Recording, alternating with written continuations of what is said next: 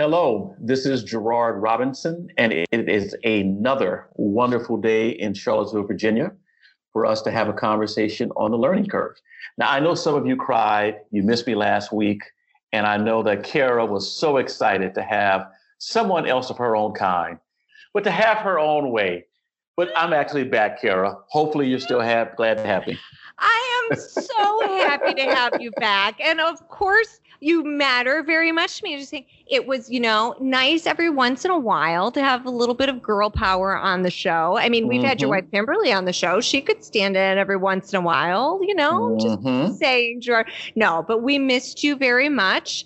And we're coming off of, so first of all, can we just say this is like the season 2. We're in season 2. Did you know we were in season 2? Because I found out on Twitter. I was confused. but this show's we've been going for like a year, which is pretty amazing when you think about it. Yes. Yeah. And it's, I have to say, and I mean this with all of my heart, it is one of the highlights of my week to get to record this podcast with you. And that's ditto. There we go. See, we make a pretty darn good team. So what are you thinking about this week after this nice long weekend? Or at least I had a nice long weekend, I have to say. What's on your mind? Baltimore, but for a different reason. When we hear Baltimore, it's always the negative stuff, the killings and everything else.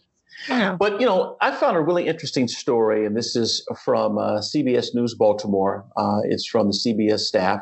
September 2nd, Baltimore City Schools, rec, and parks to host in-person learning centers for the fall semester. And what's so good to hear about this is you and I both know that a number of children before COVID-19 would attend school, but a lot of them would also go to out-of-school time or after-school programs. Well, those were shut down as well. And so the school system in Baltimore and the leadership of the Baltimore City Recreation and Park Division said, you know what, let's partner together and let's do 2 things. Number one, we're going to give 1,000 students in-person access to virtual learning sessions at least 15 locations in both schools in the city. And the second thing we're going to do is not only are we going to make sure they have an opportunity to learn in small groups of 10 to 15 students, of course, all properly separated for those who are in person. But when school is done, we're going to give them a chance to exercise their bodies as well. So back to the whole idea of brain and body.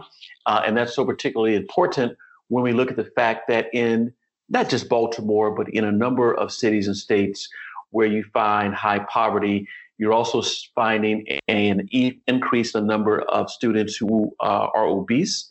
And we know that if you are obese as a young person, the number of challenges that can lead to for type 2 diabetes as an adult. So I'm just glad 2 government institutions decided to partner together and do something positive and unique. So glad to hear it. Yeah, I have a question about this. Now, this is free of charge to students and families? Yes.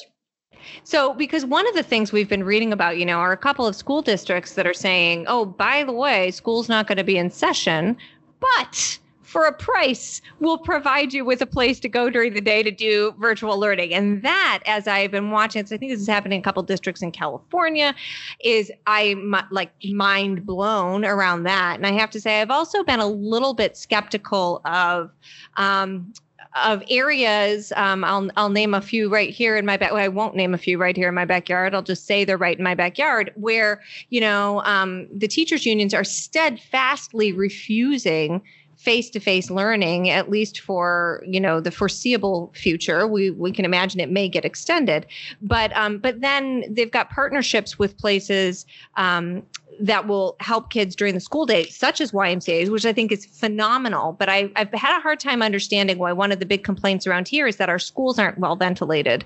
And having been in some of these other places, I know that they're probably even older buildings with different systems. But it sounds like what you're describing here in Baltimore is actually a really great way for the public school district to step up and try and meet the very diverse needs of parents. Because even if schools are open, not all parents want their kids back physically in school right now. And then parents who really don't have any choice other than to work, maybe even be out of the house working, as many people are during the day, this can be a really great thing. And for such a large urban school district, I think I too am happy that we get to say some positive things about Baltimore, because it sounds like in the midst of some of these crazier stories, this one's a good one. So loving it. All right, Gerard. I'm going to go a little far north, further north of you. And this story of the week takes us up to New Hampshire. And I chose this one because it ties in nicely with what we're going to hear about from our two guests today, which is religious liberty. So remember that little Espinoza case that we talked about for literally months? I've heard about it. All right. Well, we're finally starting to see, we've seen a couple things in the past few months. First of all, I think we've seen what the opposition will do in response to Espinoza. And when I say opposition, I mean folks who would rather not have lots of options for parents. In terms of, we've seen lawsuits in a couple places, South Carolina, North Carolina, noise of lawsuits in other states against private school choice programs. But here on the more positive side, we're seeing what really can happen in the wake of Espinoza. So in New Hampshire, they have something that is also, we've got, there's a similar program in Maine. So this feels like a very New England-y thing, but they have something that's essentially a voucher program, but it's called a town tuitioning program. And the reason these programs exist is because some states are so rural. New Hampshire has some cities and towns that might have, for example, a K-5 school or a primary school, but they don't have enough kids to really have a high school. And so in that case, what parents can do is they can choose to send their child to a school in a neighboring town. It could be a public school, or to a private school, and the state will pay whatever the cost of the district that they would have attended, right? They'll pay that to the private school. But the catch here is that in New Hampshire, families have not been able to choose faith-based private schools, which is a pretty big deal, because on its face, this seems to fly. This was really what the Supreme Court was asked to decide in Espinoza. So our friend Tim Keller, who's been on this podcast from the Institute for Justice, says, he went and he found plaintiffs in New Hampshire. He's also looking in Maine and Vermont. I forgot to mention Vermont is a place that has a similar problem.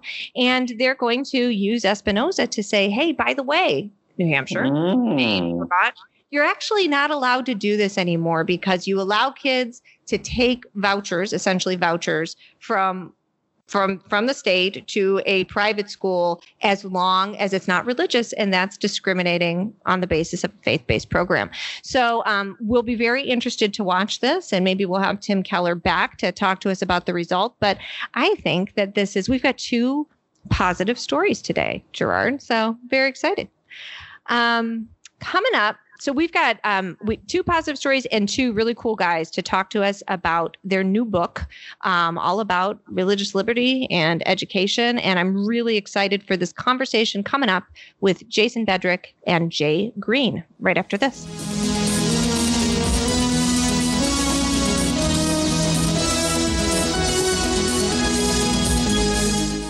And listeners, we have not one, but two really exciting guests today here to talk about a great new book.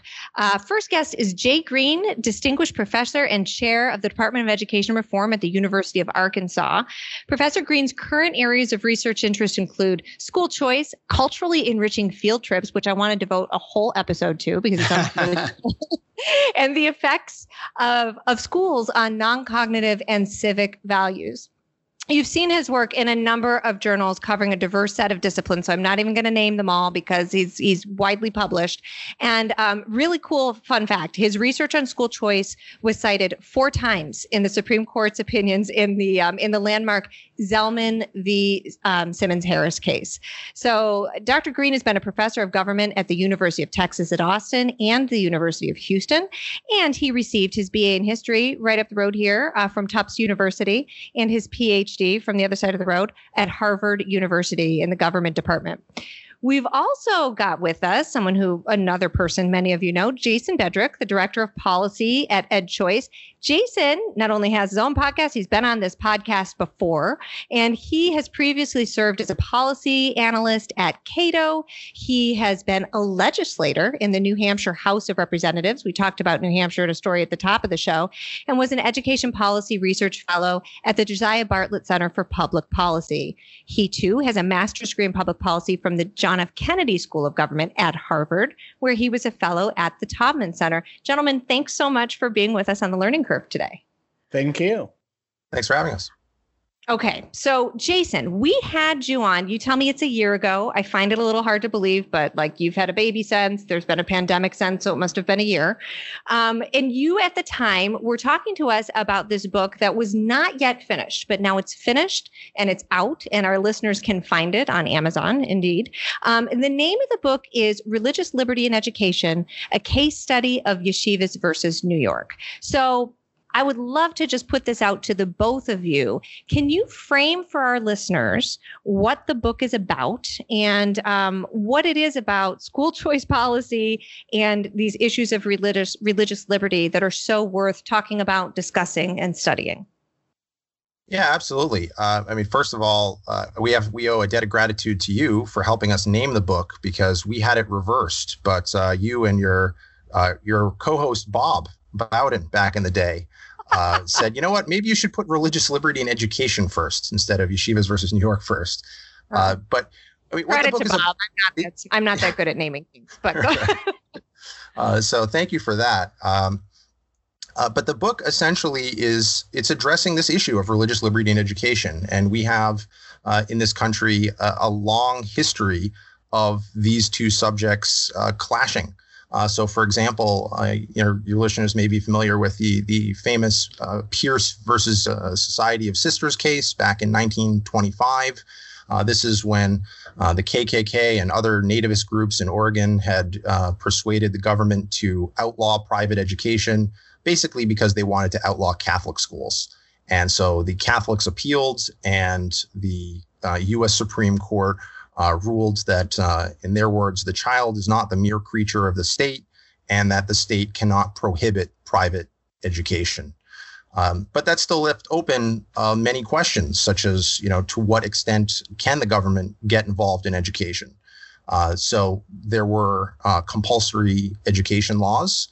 These were challenged in a 1972 decision, Wisconsin v. Yoder, where the Amish said that they wanted to, they believed that they had a First Amendment free exercise exemption from the compulsory education laws, and the U.S. Supreme Court agreed. They said, up until 8th grade, you do have to comply, but then if you want to keep your kids home from high school and have them working on the farm and, doing Bible study, that was fine. And so here, the sort of modern case is this case of some Hasidic yeshivas in New York. Some call them ultra-Orthodox yeshivas, although that's not a term that's used really in the community, where some of the yeshivas are being accused of not providing a level of secular education that meets the state's substantial equivalency requirements. And we can talk a little bit more about what that means later. But the ultimate question that it's getting at is who is responsible for raising children, and who gets to make decisions about their education? Is it parents? Is it religious communities? Is it the state? Is there some combination? Do we owe deference to one group or the other when there is a clash between, let's say, what parents and religious communities want and what the state believes is in the best interest of the child? What is the thresholds that parents must meet in educating their children?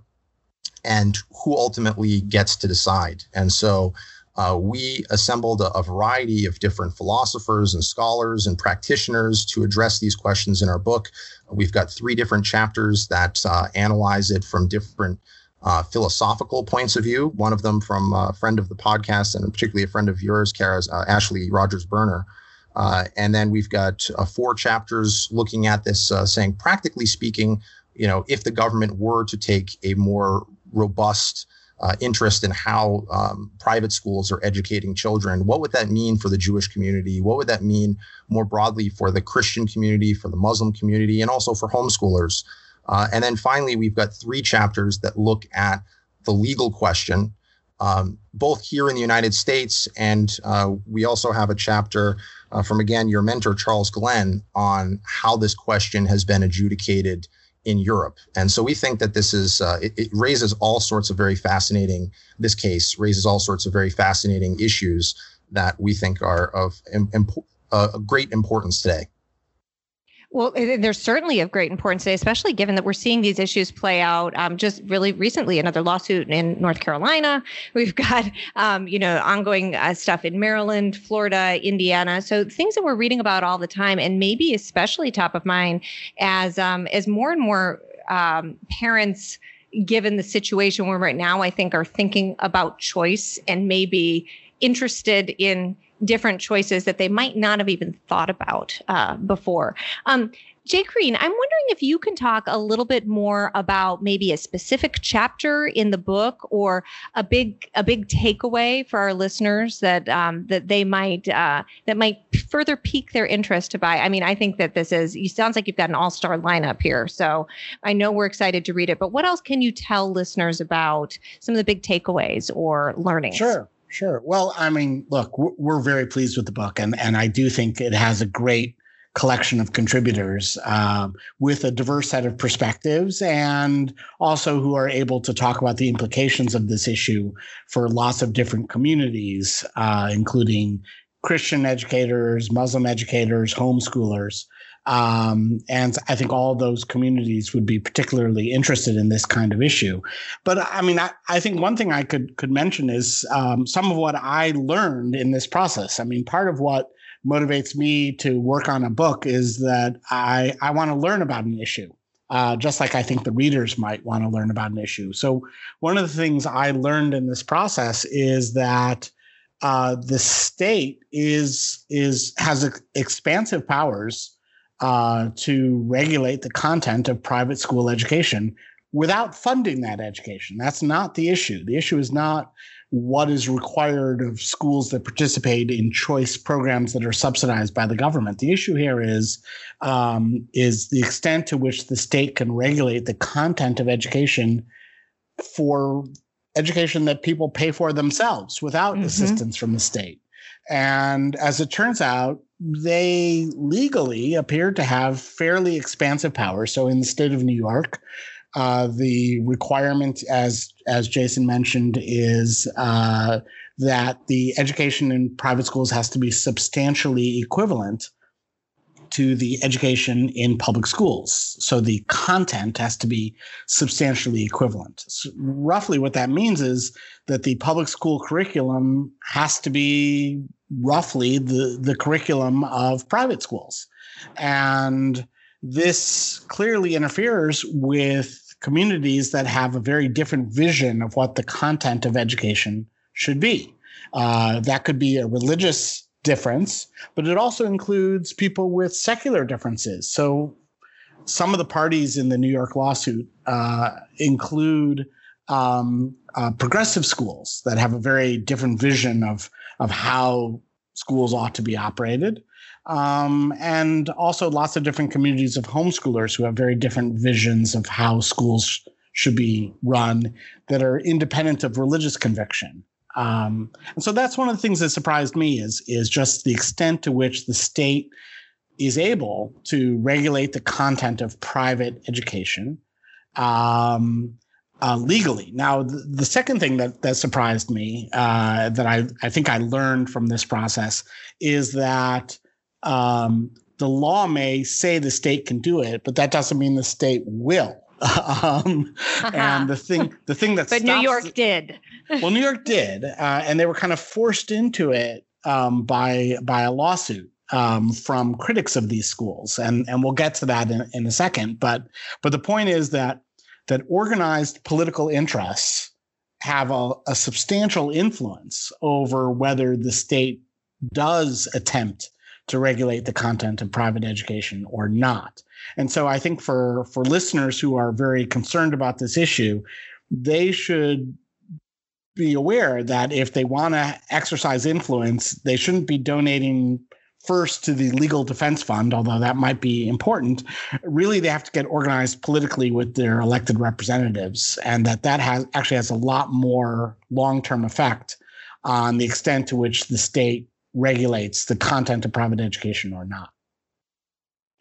It's fascinating. So could you dig in a little bit more to the concept of substantial equivalency? So let's, like, for the listeners, if we can play it out. So the idea that, on the one hand, there's the idea that the content, and I'm assuming here academic content, like that somehow the state has a responsibility to ensure that kids are graduating from schools being able to, read and write and do arithmetic, as we would say. But then the counter argument to that is that you can't moderate the way in which that happens. So in some schools, you mentioned a progressive school, like a Waldorf model, those the curriculum might be delivered in a very different way that maybe a public school system wouldn't recognize or doesn't look like a public school curriculum. Can you talk a little bit more about this concern that the people who brought the lawsuit were voicing, that somehow learning is not occurring, versus how do we suss out that no, this is just a different delivery mechanism, and there is in fact the freedom for private schools to do what they will with their curriculum? Is there a line to be drawn, or how do you deal with that? Yes, I think, first of all, this idea of substantial equivalence is not really well defined. It has its roots in the Blaine Amendment era. So when, first of all, your listeners are probably very familiar with the Blaine Amendment, especially given the Espinoza decision earlier this summer. So I won't go into the whole history of it. But we know that it was an effort of nativists to make sure that Catholic schools did not have access to public funding the way that the common schools did, even though the common schools at the time were de facto non-denominational Protestants. So given that the Catholics were nevertheless going to be running their privately funded schools, the state still wanted to make sure that they weren't too far away from what was going on in the public schools. But interestingly, actually, the Catholics, they wanted to be seen as good Americans, so they actually wanted to ensure that their schools looked very much like the public schools as well. And so, they basically modeled the way that they set up their schools after the public school system. It's just it had a Catholic flavor instead of a Protestant flavor. But here in the case of the yeshivas, they want something that is fundamentally very, very different. They are spending most of their day engaged in Jewish studies. So you hear often the argument, oh, they're uneducated, these kids are graduating and they're illiterate.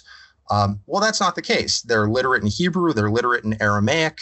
They have very deep knowledge about, the Bible, the Talmud, and all these later Jewish commentaries and subjects that, they're spending, they get up and start school a lot earlier than their public school counterparts, and they end the day much later, often at 5 o'clock, or in high school, they'll even go back for evening courses. So they're spending a large chunk of the day doing what essentially looks like humanities study in higher education. They're very often studying in small groups or with a partner, taking a text, doing a very close reading of it, and arguing over it, trying to determine what the meaning is, almost in some cases sort of like in a law school class. And so they are very highly educated. They're just educated in a very different way than students are being educated down the street. And so their English language might not be as strong as the students down the street, and their math and science and history are not going to be as strong, but they are being educated in a different way. And so the question becomes where the government has a compelling interest to draw that line. I think there's also an important distinction between regulating inputs and regulating outcomes. So, and there's ambiguity about what is required here as well.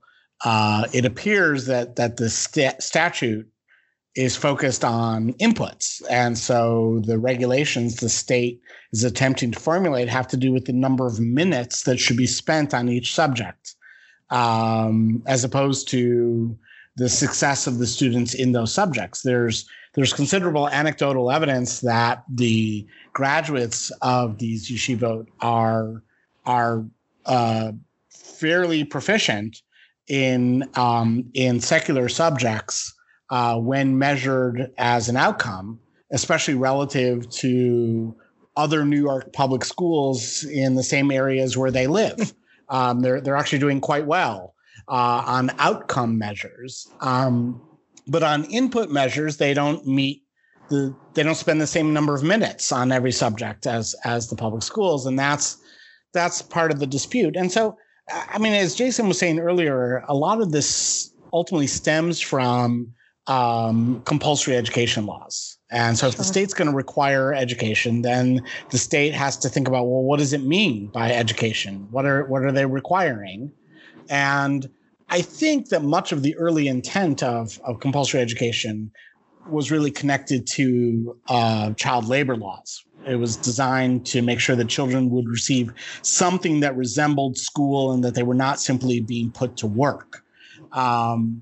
And that's not at all the issue here. So now this goes much further than I think the original intent of compulsory education laws, and is really getting into how should we be raising children?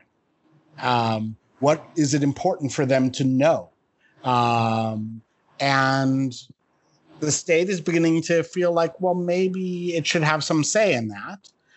We're seeing some current political disputes about the values that young people hold, and some question as to whether the state, through its schools as well as its regulation of private schools, ought to have some ability to shape the values and priorities of young people.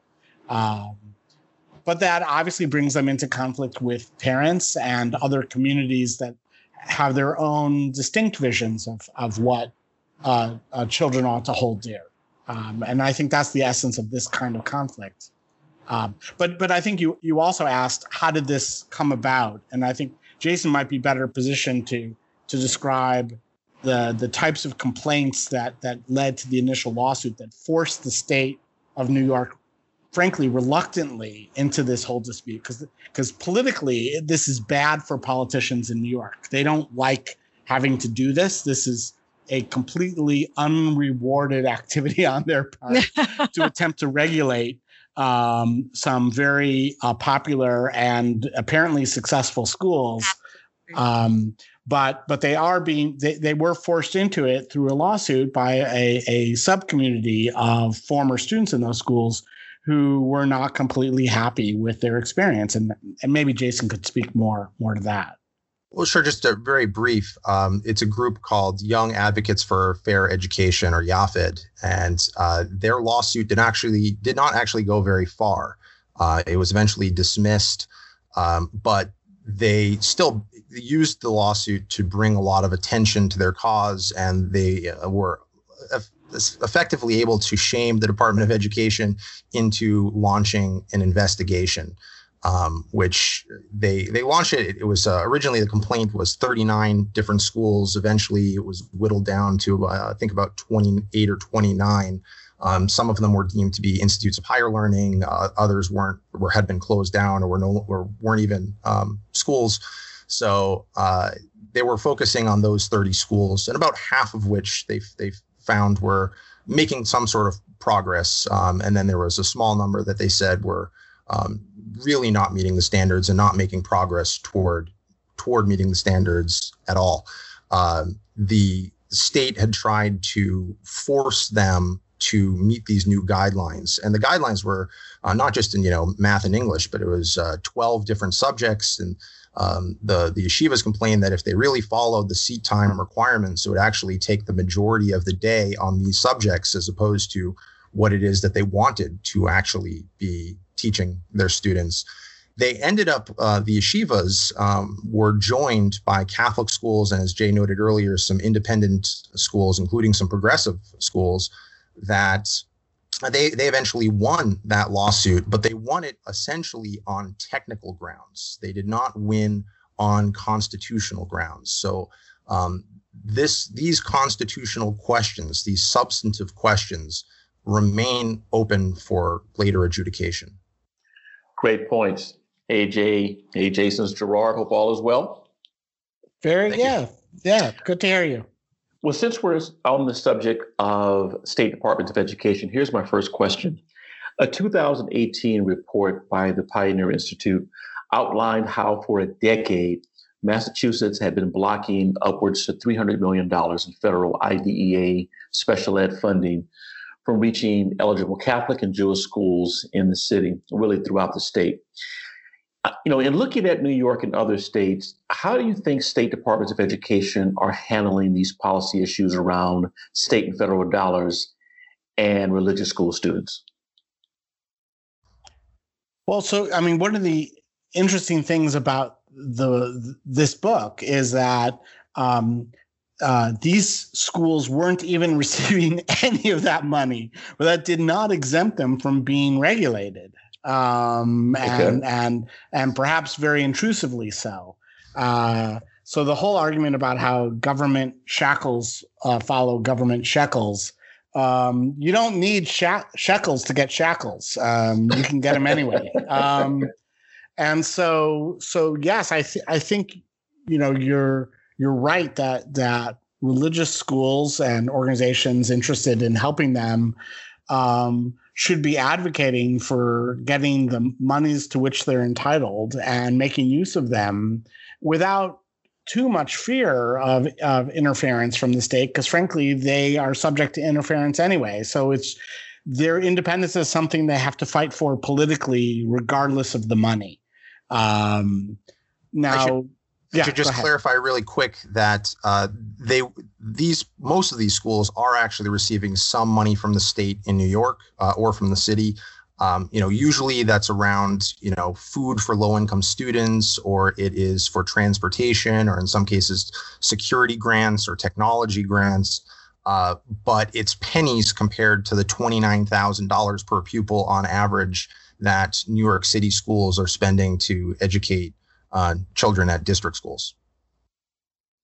Good point. But yes, thanks for the clarification. They do receive something, but they're not participating fully in Title I or IDEA, which are the kind of big dollar government programs. Catholic school systems have been more adept in other cities at getting access to those funds, but in other places they just find it too much of a hassle and they don't. But yes, the state provides funds to support students regardless of setting for a number of programs, but it is nonetheless true that students in certain settings are much more able to access those funds than students in private and religious settings. Absolutely. So let's take this to level of higher education. So right now, our higher ed system is still the envy of the world, and it's been completely decentralized and is entirely choice-driven, including publicly supporting federal schools with federal and state loans and grants. And we even allow people to choose religiously affiliated colleges and universities and pay for it with public money. Why, on the other hand, is the K-12 model for education so secular and, as some would say, so anti-religious? I think that the roots really are in the common school movement in the late 19th century.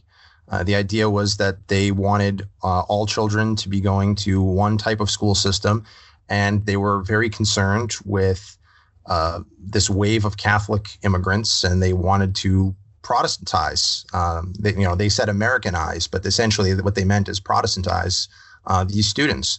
Then in the early 20th century, the public schools become secularized, and so it's a sort of a legacy system. Whereas in higher ed, because the government doesn't have compulsory higher education, at least not yet, there was a lot more freedom.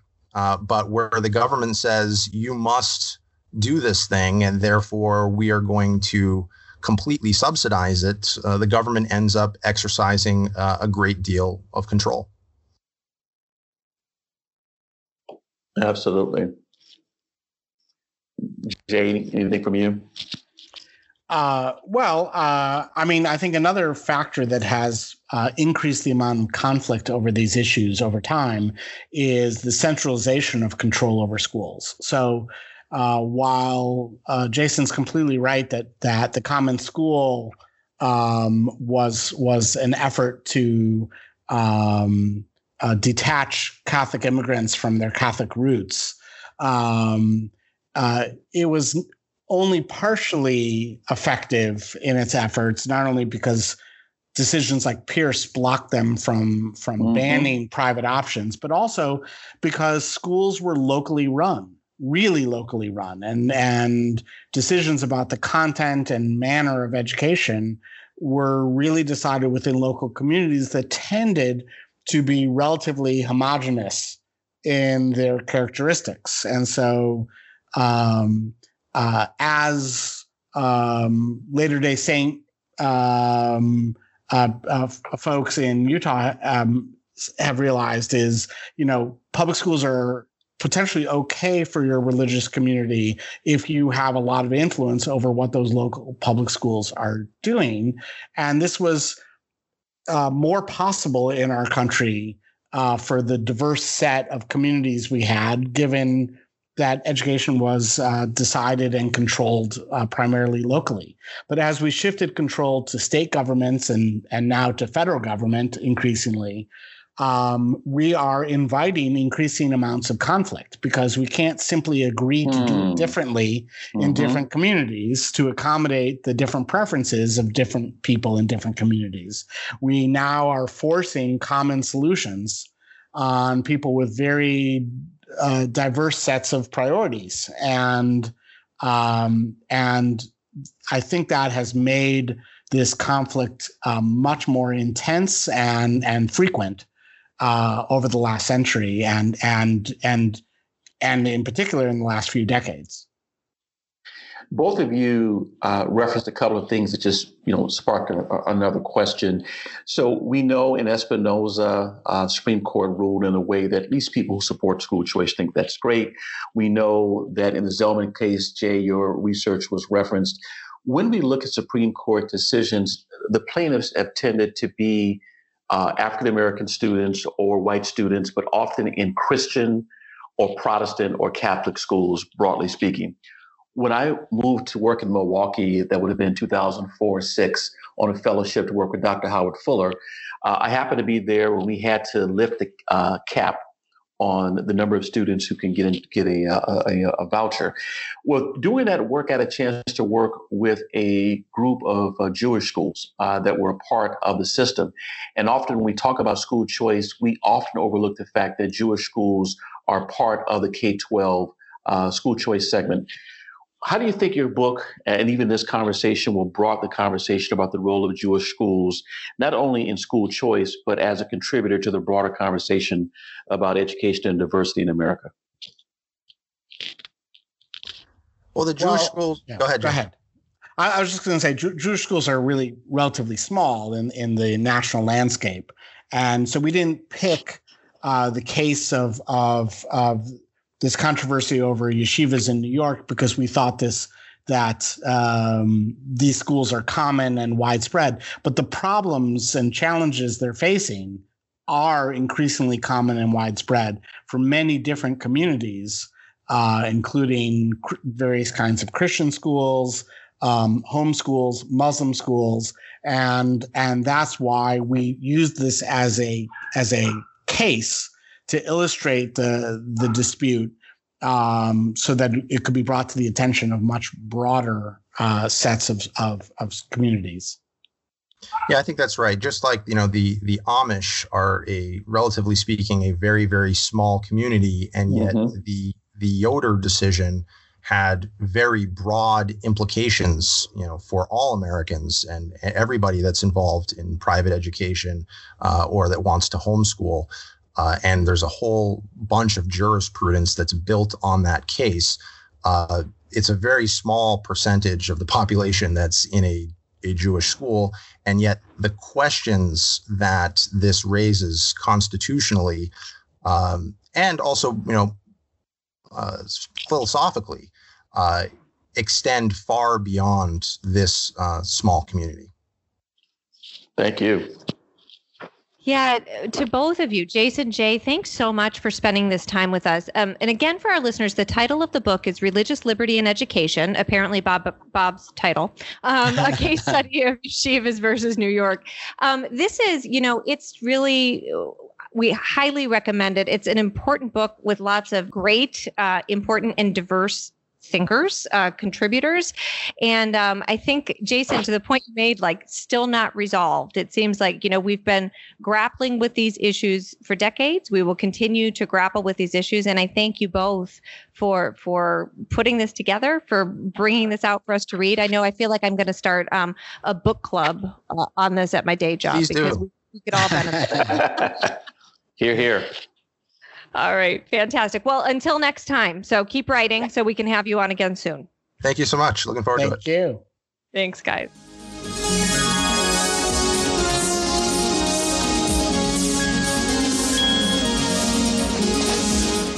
So here is my tweet of the week, and it's from September, New York Times Book Review. Lech Walesa, founder of the Polish Free Trade Labor Union Solidarity and former president of Poland, on his career and country 40 years on from the uprising that set his career in motion.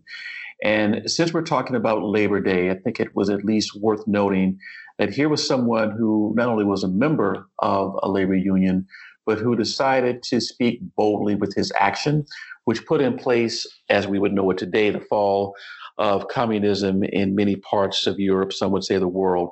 But just thought that was a very interesting tweet of the week from the New York Times Review of Books. Absolutely. A very heady tweet of the week. I love it, Gerard. So next week, we are going to be talking to someone who is a very popular person right now. We're going to be talking to Kelly Smith. He's the founder and CEO of Prenda Micro Schools. We've talked about Prenda on this podcast before, but we haven't yet had the opportunity to talk to Kelly Smith. So looking forward to that next week. And I think that I've got some friends very interested in micro schools who wouldn't normally listen to an education podcast who might be tuning in for this one. So let's spread the word far and wide. And until then, my friend Gerard, happy to have you back. Have an excellent week, and we'll talk real soon. Look forward to it. Okay, take care.